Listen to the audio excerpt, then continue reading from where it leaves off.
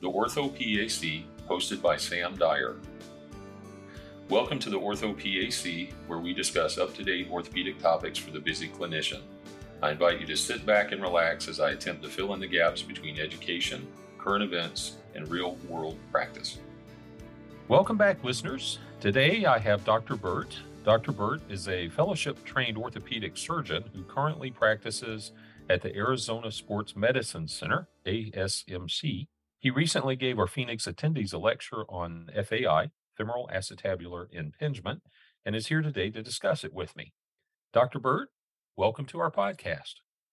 Thank you for having me. We're excited to have you on. And it was a great talk. And when I have the privilege of seeing the videos before they come out, and I'm really excited about it. I hope everybody listening to us is able to look at those. Dr. Bert, when we talk about FAI, what is FAI and what causes it? What are risk factors for that? FAI is an acronym for femoral acetabular impingement. And what that is it's a premature contact between the femoral neck and the acetabulum of your hip. And it leads to a triad of symptoms, including clinical symptoms, as well as physical exam findings, and then as well as symptoms that the patient experiences. Typically, the symptoms that patients experience are groin pain. That can be positional. So that can be groin pain you experience when you sit in a flex position. So you're about 90 degrees of flexion or going into a squat. They also can be symptoms of clicking, catching, or giving away, or even symptoms of instability. The physical exam findings we typically see from these are when you bring the hip up into flexion and across the body, they experience pain in the groin area. Also, they can have limited range of motion as well. What we see on imaging or x-rays is typically extra bone growth around the hip. So that can be on the femoral neck side, or it can be on the socket side. We think, the cause of FAI, we think is a result of, there's a congenital component. So you're just born that way, or it's genetic. Also, we think there's an acquired component where we see younger athletes that play sports with a lot of rotational movement or pivoting, twisting movement that causes a microslip in the growth plate, which leads to abnormal bone formation in that area. Over time, when their growth plates fuse, they're left with this extra bone on the femoral neck. And then this can lead to labral tears in the future from just kind of repetitive micro trauma they experience with flexion type of activity or sports with rotation or high impact. Other causes of labral tears can include trauma, which, could be a motor vehicle accident where your knee hits the dashboard and your hip either subluxates or dislocates and it causes a tear. Also, having dysplasia or a real shallow socket can cause a labral tear too. So having a shallow socket increases the stress across the labrum. And then there's just degenerative changes as well. So just as you get older, being active, it can lead to repetitive trauma to the labrum. Eventually, it can break down over time and start to become painful. Those are typically the major causes. But, we think the biggest cause of labral tears is likely femoral acetabular impingement. Gotcha. And just to go over the FAI a little bit, CAM and pincer impingement, could you please speak on those a little bit? Just what the difference is, and is it usually one or the other or both? So there's two different types of impingement. There's pincer impingement, which is extra bone growth around the socket or acetabulum. So patients typically have on x-rays a deeper socket, and we're able to measure that on x-rays and look at certain numbers. So we'll measure, and if it's the general population has a normal range of we call it center edge angle, and if your center edge angle or the depth of your socket is deeper or a larger number, then you can have what we call pincer. So that's a deeper socket, which leads to that premature contact on the femoral neck when you're in flexion.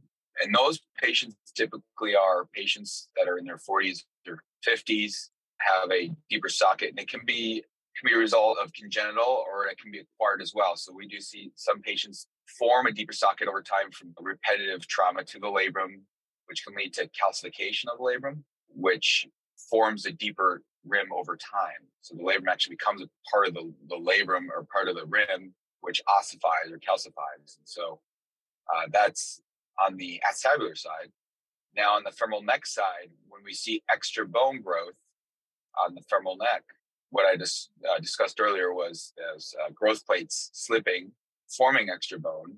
That's called cam impingement. And so when we look at those patients on their x-rays, certain views, we can see what we call a pistol grip deformity. And so when you're looking at the femoral neck, one side of the femoral neck is flatter or more convex. The other side's concave. So the convex side is the area that has the abnormal bone growth. So that's called cam impingement. So we see that in patients who are typically younger, athletic, more common in males and females. And then one of the more common ones is called combined impingement. So that's where you have a little bit of both. So you may have a little bit of a pincer in one part of your socket and then cam on your femoral neck. So that's actually the most common impingement we see versus in isolation. That's a typical presentation for somebody that comes in is typically has what we call combined. And then the severity is just based on other factors, what we described earlier. Got it.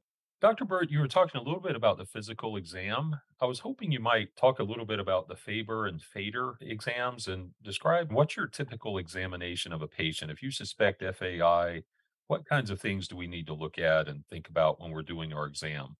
When you start out, you look at their gait pattern, just see how they walk. Obviously, they walk with a limp or a Trendelenburg gait, meaning their pelvis drops on the side, affected side of their hip. We'll look at that. Then what I always do first is I assess range of motion. And I like to look at the normal side first. So I'll look at the non-painful side and then assess their internal, external rotation. I'll assess their flexion, and then I will assess their Faber. And so Faber is classically thought of as a physical exam for SI joint pain. So what we'll do is we put them in that figure 4 position, and we put their ankle on the other knee. So we put them in a figure 4, and then we just see how far down the knee goes towards the table. So if the knee goes, and we measure that in fist breaths. So if the knee goes down into more than, goes into or 2 or 3 fist breaths, then we'd like to compare that to the affected side. So in Faber also, that looks at the tightness of the capsule. So if somebody has a higher Faber or more fist breaths on one side, that's a tighter capsule or a stiffer hip. So that's typically seen in somebody who has a labral tear. So labral tears typically present with inflammation, pain, and loss of motion. And then also the Faber having a higher fist breaths or more fist breaths on the affected side. Also, they elicit pain when you kind of push down on the knee when you do the Faber test. And that will create pain in the front of the hip. So that's more consistent with labral pathology versus when we think of Faber, we'll push down on the Faber and they'll get SI joint pain because we're trying to compress the SI joint. And that's more posterior pain. So somebody who has positive Faber and a hip labral tear will have pain in the front of their hip. The other exam finding is just limited range of motion. So you'll typically, somebody with a cam lesion will have loss of internal rotation, and sometimes external rotation as well. But you'll notice that their internal rotation will be limited because when you internal rotate that hip, that femoral neck's hitting the acetabulum. So it's losing motion with internal rotation. And then Fader is an acronym for flexion, adduction, internal rotation. And so that's flexing the hip up, bringing the knee across the body and internal rotating the leg. And that should elicit some groin pain. And that's about 95% sensitive in picking up a labral tear. So that's kind of the most definitive physical exam finding in terms of a labral tear. So we do see a small subset of patients who have labral tears that don't get groin pain with Fader, but they do get more lateral hip pain or buttock pain. And so that's more atypical presentation, but that can be seen. And then those are patients that typically have a labral tear that's more not necessarily in the front of the hip, but more on the side or back. Those are probably the most common exam findings I use. I do look at strength as well. So I'll check the strength of their abductors, adductors, hip flexion, their gluteus medius and minimus. And then I like to check their spine as well. So I want to make sure that there's not any crossover pathology that could be causing some of the pain. So sometimes we see patients have lower back pain that can radiate to the front of their hip. So you want to make sure that they're not having any of those symptoms with checking a lumbar exam. That's a typical physical exam when patients come to my clinic. Got it. That's a great review for our listeners and our new folks. Make sure you understand the Faber and Fader exams for labral pathology. Stay tuned to next week when we discuss diagnostic modalities and treatment for FAI. Hi, listeners. This is Sam Dyer from the Ortho PAC. I hope to see you in Charlotte this May. We have our annual spring meeting. Charlotte dates are May the 5th and 6th. If you have any questions or questions about the content, please look at paos.org under CME.